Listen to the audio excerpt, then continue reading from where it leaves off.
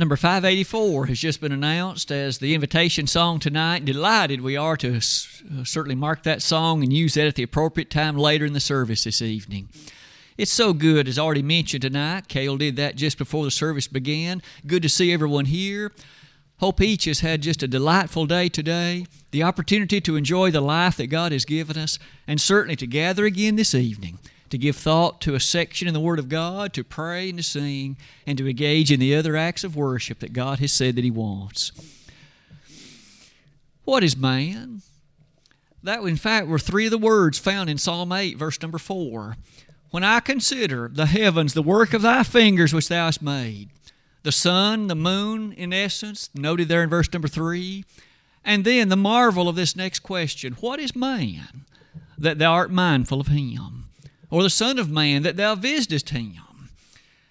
As David penned those words ages ago at this point, he asked a question that there are many in our world today still are unable to answer, still unable to, in fact, even offer much by way of helpfulness relative to it. This opening slide will be one that sets before us some of those basic ideas and leads us into the remainder of the lesson tonight.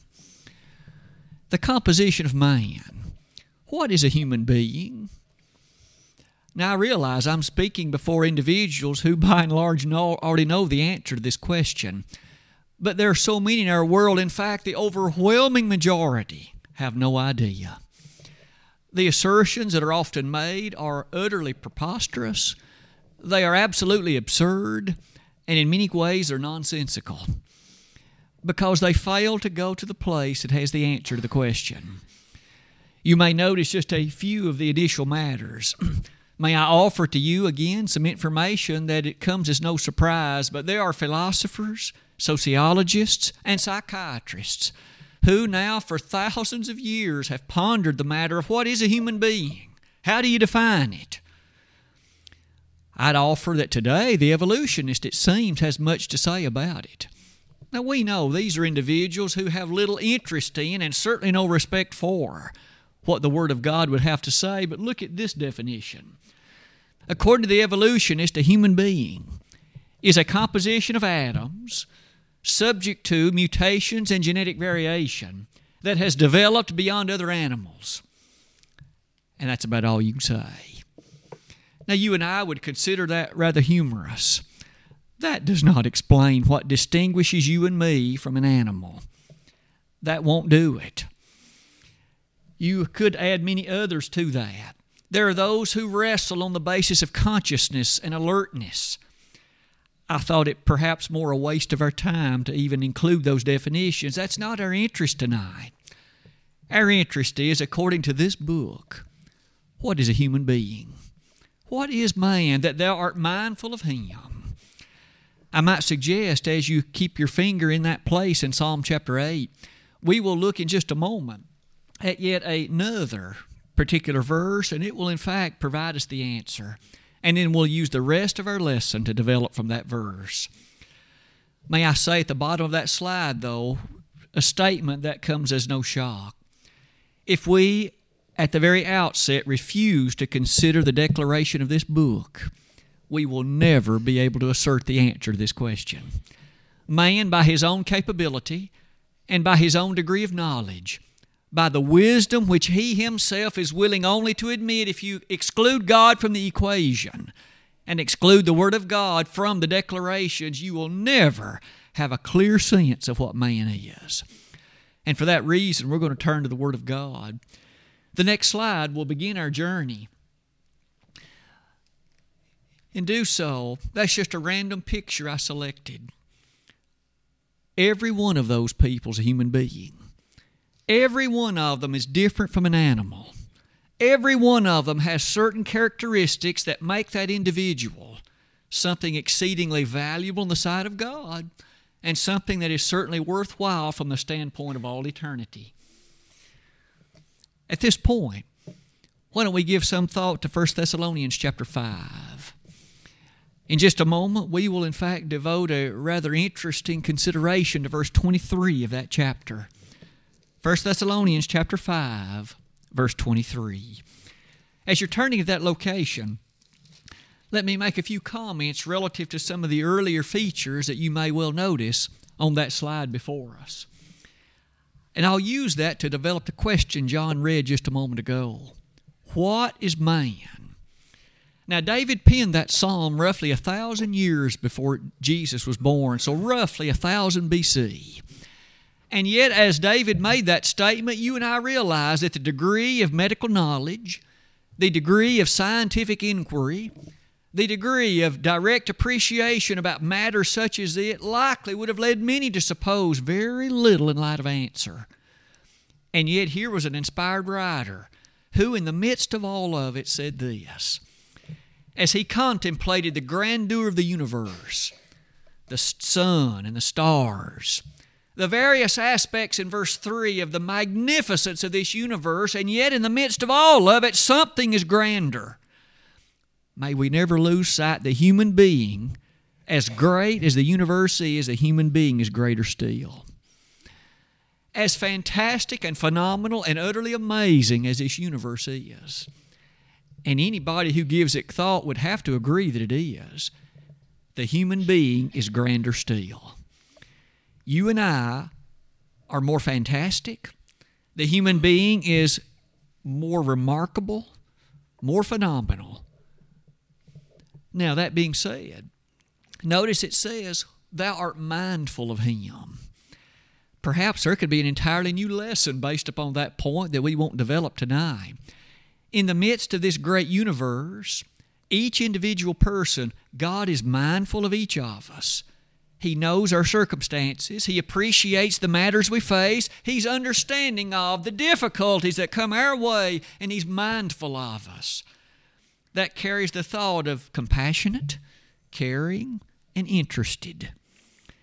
God cares about each of us. He loves us to the point that He allowed His Son to die for us. But that still isn't going to be our answer tonight, because that again is just a side point. Perhaps note this. It's time to come to 1 Thessalonians 5. In the 23rd verse of that chapter, as we come near the close of that 1 Thessalonian letter, Paul, in fact, drew to a remarkable conclusion some statements that will answer a question. Perhaps you and I are well familiar with, we use that chapter quite often for the rather quick and powerful set of ideas that it includes. Short statements that are so meaningful. However, verse 23 reads like this.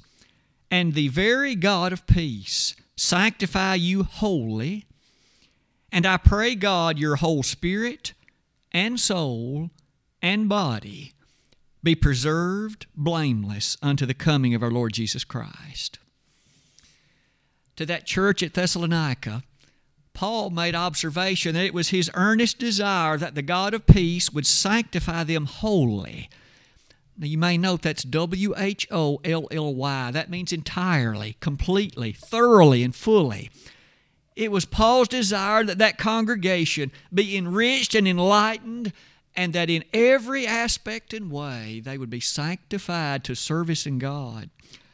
But then he added this, and I pray God, your whole spirit and soul and body would be preserved blameless unto the coming of the Lord. He made mention of three things. There's body, there's spirit, and there's soul. Let's give some consideration to that threefold composition of the human being tonight. And that, in fact, is the title I gave to that slide. At that point, that immediately, of course, brings before us this interesting thought. So if it is the case, and Paul said that it was, that a human being involves three things. In one attribute, there is body. And yet something distinct, Paul mentioned spirit. And yet distinct from that, he made reference to soul. One by one, as all three of them are listed, you might take note that at least for that part of the verse, there's none of that that's in italics. The translators did not supply it. Paul listed all three of them. With that point in mind, I would submit that at least on occasion, you and I may in fact wonder, are soul and spirit the same thing? Could it perhaps be imagined that they are in some sense simply two coins or two sides of the same thing? In Hebrews chapter 4, verse number 12, this additional statement is found that seems to answer that rather clearly. That's one of the better known verses probably in the Hebrew letter, and the writer simply pointed out that the Word of God is quick and powerful and sharper than any two-edged sword, piercing even to the dividing asunder of soul and spirit, and of the joints and marrow, and is a discerner of the thoughts and intents of the heart. Isn't it true then on that occasion that the inspired writer asserted that there is a mechanism and an understanding whereby there is a dividing asunder of soul and spirit? That means there is a sense in which they're distinct. There is a sense in which they're different. And thus, you and I ought to be careful of simply using them always as if they are identically the same thing. We'll study that more later in the lesson tonight. At this point, as we at least come to that statement, let me highlight two of the words found in Hebrews 4, verse 12. Again, as I just noted that a moment ago, piercing even to the dividing asunder of soul and spirit. That word piercing is the Greek word dikneomai, and as you can see, by definition, it means to go through, to penetrate, to pierce. And that word is thus used to identify that which can be distinguished or separated as a result of being drawn asunder, or shall we say separated by something penetrating between them. But on the other hand, that phrase dividing asunder, in Greek that comes from one word, merismos. It literally means a division or a partition. The inspired writer pointed out then that there's something to be understood and appreciated about spirit versus soul. A partition, a division, if you please, by which they are not identically, at least always the same. As you and I close that slide, it has led us then to appreciate this. This isn't the only time in the Word of God when particular understandings of distinction along that line are highlighted. In 3 John verse number 2, the inspired writer pointed out how sweet it was to consider that distinction between spiritual on the one hand and physical on the other. And Paul pointed out something identical in 2 Corinthians 7:1. I suppose that perhaps that's enough background to at least motivate us to give some thought to all three of these attributes that now are to follow. Let's do that as we look first at the body. The next slide casts a spotlight then on that word body as Paul references it in 1 Thessalonians 5. He again prayed that your body, your spirit, and your soul might be blameless, preserved at least, until, of course, the second coming of Christ. The body. You and I know very well what Paul's emphasis with that will be, but the Greek word is soma, and it literally means body, just as you and I easily understand it. One of the contributions, one, if you please, of the compositions of the human frame is this body that you and I see, this physical body that we have been given by God. Look at a few of the features about that body. First of all, the Bible informs us much about its composition. That is to say, it's made of the same elements as dirt is made of. It's made of exactly the same ones. Didn't God say that to Adam in Genesis chapter 3? For out of the dust wast thou taken, for dust thou art, and unto dust shalt thou return. Now that by no means is being overly morbid. That's just a quotation from Genesis 3:19. It is an affirmation that the body that is what you and I recognize and see. Although we may give it the emphasis as being the major part of the human being, it isn't. As we're about to learn later tonight, we're blessed to have bodies, of course, but it's only one part of three. Look at some of the additional features of that body. It has a form. It has the elemental constituents that God designed it to have. You and I understand the sweetness, the remarkable characteristic, symmetry, and beauty that is characteristic of the human body. You and I know well you can basically divide it down the midst, and there's a left half and a right half that are mirror images of each other, at least on the outside. It is not that way on the inside. You only have one heart, for example, and it's on the left side of your body. But isn't it interesting that as all of those organs and those interior features are presented, look at this verse. The word form that is used in the Bible, for instance, in Genesis 2, verse 7, what was it God there on that occasion said? Did He not speak of it this way? Of the dust of the ground, the form that was given to that particular body. It was highlighted on that occasion, and the word form is specifically utilized. That word form carries with it this idea. It means to do what a potter does to a lump of clay. In other words, a potter can take this lump, this shapeless mold of clay, and shape it into whatever he wishes it to be. Perhaps a plate, a saucer, a vase, whatever else he has in mind. It's that same word that carries with it the sense of what God has fashioned relative to the human body. God gave it the attributes and the form that He intended it to have. We are not the product of genetic variations and mutations over multiplied thousands of years. God gave it the form that He wished it to have. In addition to that, note this. What a wonderful consideration then there is as you give thought to the placement of the organs within it. Many times those in the scientific community have stumbled over this. Why is your heart on the left and not the right? Why are the kidneys where they are? Why is the pancreas located where it is? Medical science has offered some interesting considerations. But you and I can turn to Psalm 139 and note this. In the 14th verse of that chapter, we read this rather phenomenal statement. I will praise Thee, for I am fearfully and wonderfully made. Marvelous are Thy works, and that my soul knoweth right well. And in the context, it's clear that David is having reference to the nature of the human body and its features that comprise it, both internally and externally. God gave each of the organs their task, their function, their placement, and it is a marvelous composition. The human body is truly a marvel, isn't it? To that, we might add this. In Proverbs 20, verse number 12, a briefer listing, but there highlighting some of the features of the eyes as well as the features of the ears, pointing out one more time the work that God did it.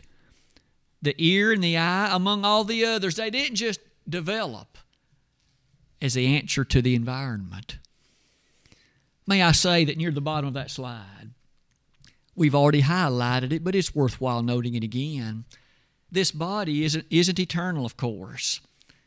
In the flesh, it's not going to last perpetually.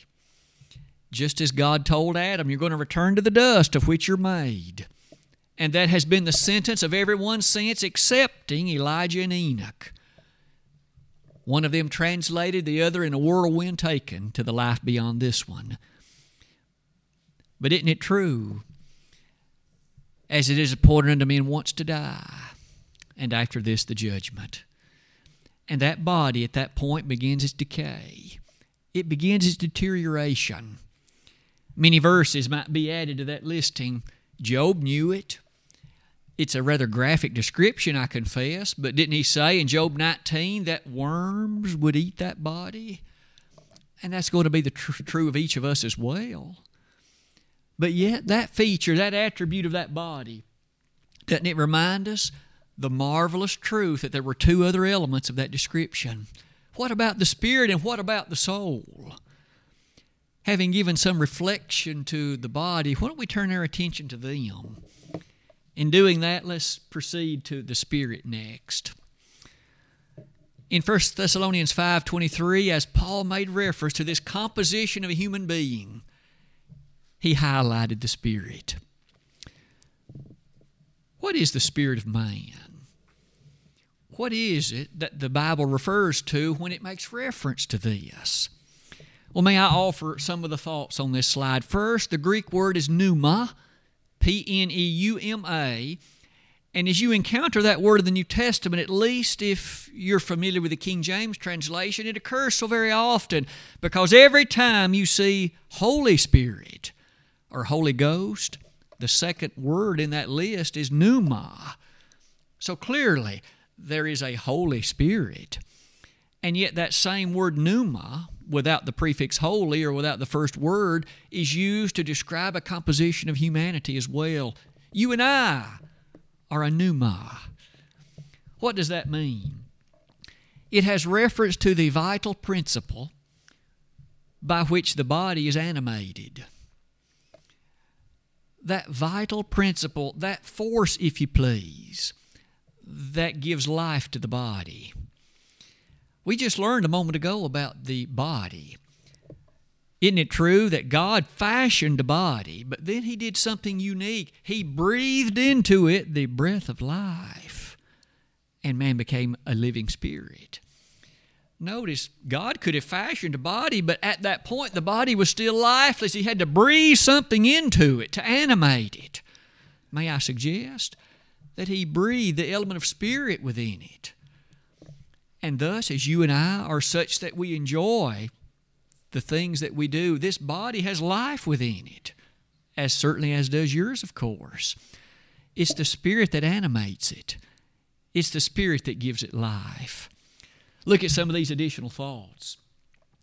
The Old Testament word in Hebrew that's used to identify that thought is ruach, R-U-A-C-H. And you may notice that as that word is utilized on so many Old Testament occasions, then the significance of it brings us to note these beautiful ideas. That spirit of man, I'm reminded of Zechariah, chapter 12, verse 1. Although we're much later in the Old Testament, isn't it fantastic what it was that the prophet Zechariah asserted as God spoke through him? He said that it is the Spirit of God that formeth the spirit of man within him. Note that with me again. It is God that formeth the spirit of man within him. The Spirit that is in you and I, the Spirit that is you and I, it wasn't given to us by our parents. It wasn't given to us by, let's say, our grandparents or other family members. It was bequeathed to us at the point of conception in our mother's womb by none other than the God of heaven Himself. It's the God of heaven that provides, gives, asserts that Spirit. Isn't that a remarkable thought? Later in Hebrews 12, God is there called the Father of our spirits. One more time, a reminder that God is the originator of life. It is He who provides us, gives us the nature of that Spirit. As all of those verses are highlighted, might we add a few more to them? Jesus said it like this in John 4:24. God is a Spirit, and they that worship Him must worship Him in spirit and in truth. Our God, He is a Spirit. He doesn't have a body the way you and I do. He is fully, in essence, Spirit. Now, later on in Luke 24:39, we're told that a spirit does not have flesh and bones. And therefore, again, at this point in the heavenly realm, He doesn't possess a body the way that you and I have one. He is Spirit. That was the basis upon which the Lord asserted then that all that worship Him must worship Him in truth and in spirit. But doesn't that remind us, or at least give us a glimpse of what the future existence shall be when you and I lay this old body aside and we transition into the life beyond this one? We'll not have this body anymore in flesh, but we still will be in spirit. And in that sense, we shall be able to enjoy the fullness of that realm beyond this one. We won't be limited by the nature of this body. Let's add to that the following. The angels, we're told, are spirits, Hebrews 1:14. So at this very moment, again, in that realm beyond this one, the angels, in their existence, they too do not have bodies like we do. They are spirit. I hope by now we gain the essence or the appreciation that to say that you and I are spirits, it is that vital principle that God has utilized to invigorate and animate these bodies. At the most basic level, you and I are spirits. It just so happens that spirit dwells within this body for a little while, for some number of years, until, of course, we pass from this life. You'll note near the bottom of that slide, James 2:26 offers an unanswerable consideration to this point. In the midst of that discussion, wherein James was discussing faith and works, he had this interesting statement. For as the body without the spirit is dead, so too faith without works is dead. Now, although he was using that as a tremendous teaching concerning the harmony of faith and works, he used it to teach us something. At the moment that the spirit departs the body is left lifeless, and it is said to be dead.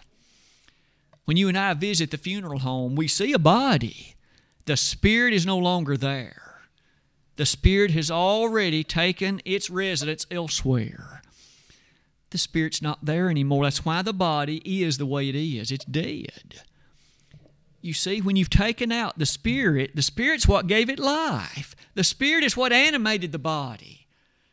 And once the spirit's not there, the body's dead.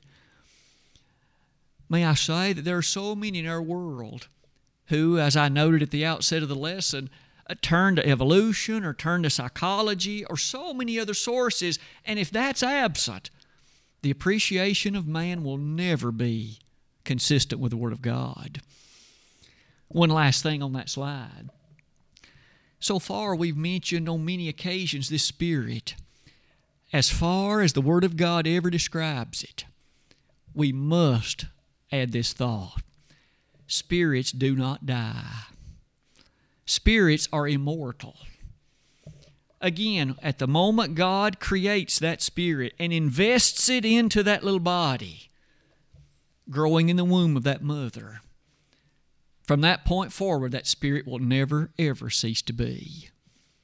Now, for a while, it of course, is inside a physical body, but once that body dies, once the spirit has gone elsewhere, the Bible never says the spirit dies. It merely transitions to dwell somewhere else. The Bible will call that Hades. And then ultimately, after the day of judgment, either in heaven or in hell. But it is never, ever said to die. No wonder in that light how critical it is that we appreciate what man is. I know that there are many through the ages who have asserted that man is this physical thing and he's here for a while, but when he dies, it's all over. There's just nothingness after that. But that's not so. That's completely false. There is life beyond this grave. And you and I understand so well that the Spirit is the critical entity that shall experience it. In closing that slide, it does then bring us to note so beautifully a host of verses. Without calling all of them to your attention, could I direct you to Acts chapter 7, verse 59. Stephen was in the process of being stoned to death. He looked up, and something is said about the nature of spirit and how sweet it is to notice he looked the realms beyond this one and saw Jesus, the Son of God. And you'll notice it says his spirit took up and then dwelled elsewhere. Wasn't that said of Abraham too? And wasn't it also said of Jacob and even of Isaac? As we close that slide, we've learned so far about the body and the spirit. One more to go. What then is the soul? This next slide will develop that point and do so with an effort to help us consider what Paul meant when he referred to those three in 1 Thessalonians 5, verse 23. First, the Greek word that's translated soul is psuche, P-S-U-C-H-E, and it has a rather broad appreciation in terms of usage in the Bible, and that likely is what makes it such a challenging thing. I hope to sort out a few of those things over the next couple of minutes with you. But again, take note of this interesting thought with me. As you look at the various verses that use the word soul, it is used in a variety of usages. And we'll have to take careful note of what some of those usages are so that we can correctly use it as the Bible does. First of all, let's begin like this. The Hebrew word, again, that's translated soul on so many occasions is the word nephesh, N-E-P-H-E-S-H. And in all the utilities in which that particular set of words occurs, we might well begin like this. Every reference I was able to find attaches to this concept of soul the essence of breathing. What it is that is capable of breathing and is breathing is said to possess this thing called a soul. Now, you and I know well the idea of breathing is then hand in hand with an animated body. If you and I stop breathing, we won't be alive very long. If something constricts our airway, or if something causes us to shut down breathing, unless there's some mechanical means to make that continue on for a while, we'll very soon, of course, die. But it's interesting that that connection to breathing is used on so many occasions relative to the discussion of life. Let's develop a few of them. First of all, there are occasions when the word soul seems to be identical to merely a person, a human being. For instance, the New Testament says 8 souls were saved by water. We know that's just a reference again to the days of Noah. Noah, his wife, the 3 sons, and their 3 wives. 8 persons were saved from water by the nature, of course, of the ark.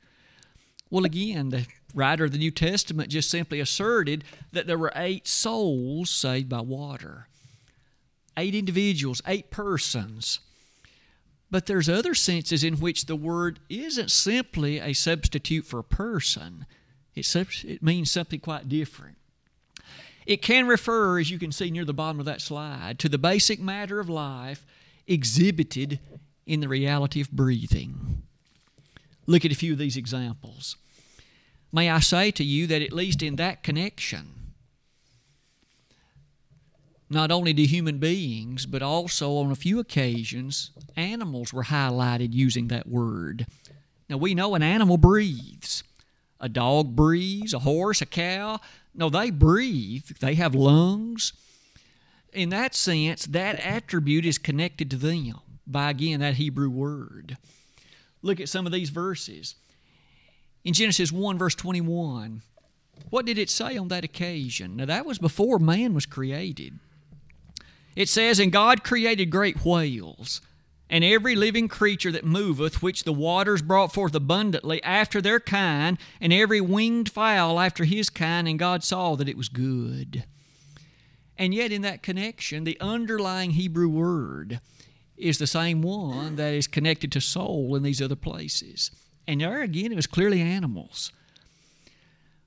Please understand, we are not asserting in any way that there is an eternal part to an animal.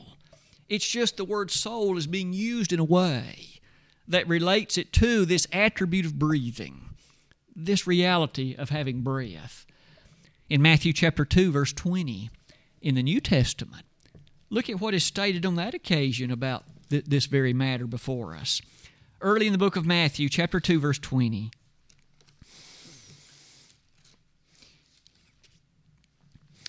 Saying, "Arise, take the young child and his mother, and go into the land of Israel, for they are dead which sought the young child's life." The Greek word that rests behind that is such that, again, it has to do with soul. And yet, it was said here that, again, Joseph needed to take the babe and Mary and go into a place in which they'd be able to remain until those who actually sought such would in fact pass on. Let's add to that the following.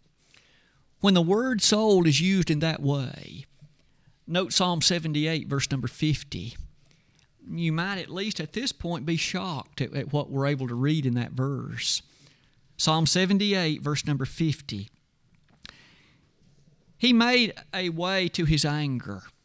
He spared not their soul from death, but gave their life over to the pestilence. The reason that could appear problematic at first sight is, doesn't that say souls die? Well, it did say that souls, in fact, are led to and become those that experience death, but notice that's not the same as the spirit, as the word soul is being used in that context. It is referring only to that element related to breathing, and it's only in that sense. May you and I never think that the spirit's going to die or that it shall cease to be, because that's not what Psalm 78:50 is teaching. We may even add some more to that thought. There are other verses that connect this word soul to the seat of intelligence, to the sense of being able to have feelings and to reach conclusions based on those feelings. For example, in Mark 12, verse number 30, what was it that Jesus said? Thou shalt love the Lord thy God with all thy heart, with all thy soul, with all thy mind, and with all thy strength. In what sense is the Lord using the word soul there? I'm supposed to love God with all of this. He's referring to the seat of intelligence, the seat of one's essence, your thinking capabilities, the reason, deductive capabilities we each enjoy. We're to use them to pursue and love the God of heaven. To that, we might add Luke 2:35. Early on in that book of Luke, isn't it an interesting reference there where that word is used in the following interesting way? Luke chapter 2, verse number 35. Yea, a soul shall pierce through thine own soul also. Now there, a soul is going to be pierced with a sword? How can that be? After our study tonight, we now know what was under description by the circumstances. There's going to be a great mental anguish, a great mental agitation. It's going to happen as a result of connection with Christ. We're going to be hated by a lot of people because they don't see things the way we do. That's what the word soul refers to there, the seat of feeling and intelligence. But perhaps we can also say this. It's clear that there are some passages in which the Holy Scriptures, in an abbreviated way, do not take the time to distinguish the spirit and the soul, and the word soul is used interchangeably for the spirit. Because sometimes it is said that the soul is immortal, it's eternal. Look at some of these verses. In Matthew 10:28, Jesus said, the very hairs of your head are numbered.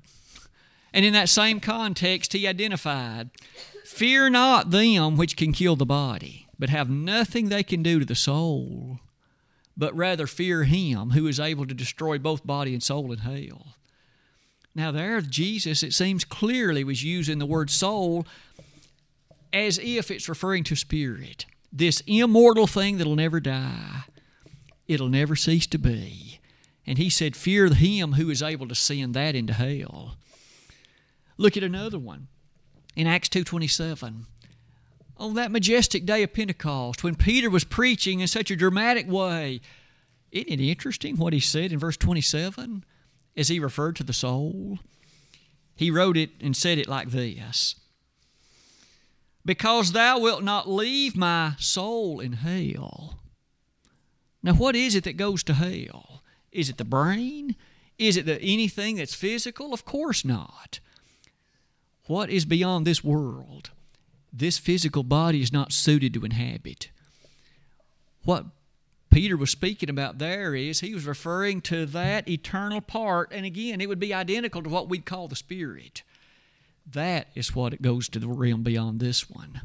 That is what will either enjoy the marvels of heaven or the excruciating agony of hell. With that said, let's close that slide. May I say then, when we encounter the word soul in the Bible, it's important to let the context give us a guide as to which one of these particular usages is being referred to by the word soul. Is it the seat of one's thought? Is it being used synonymously with spirit? Is it merely referring to a person? And we'll have to let the context be the guide as we properly interpret the word soul in those places.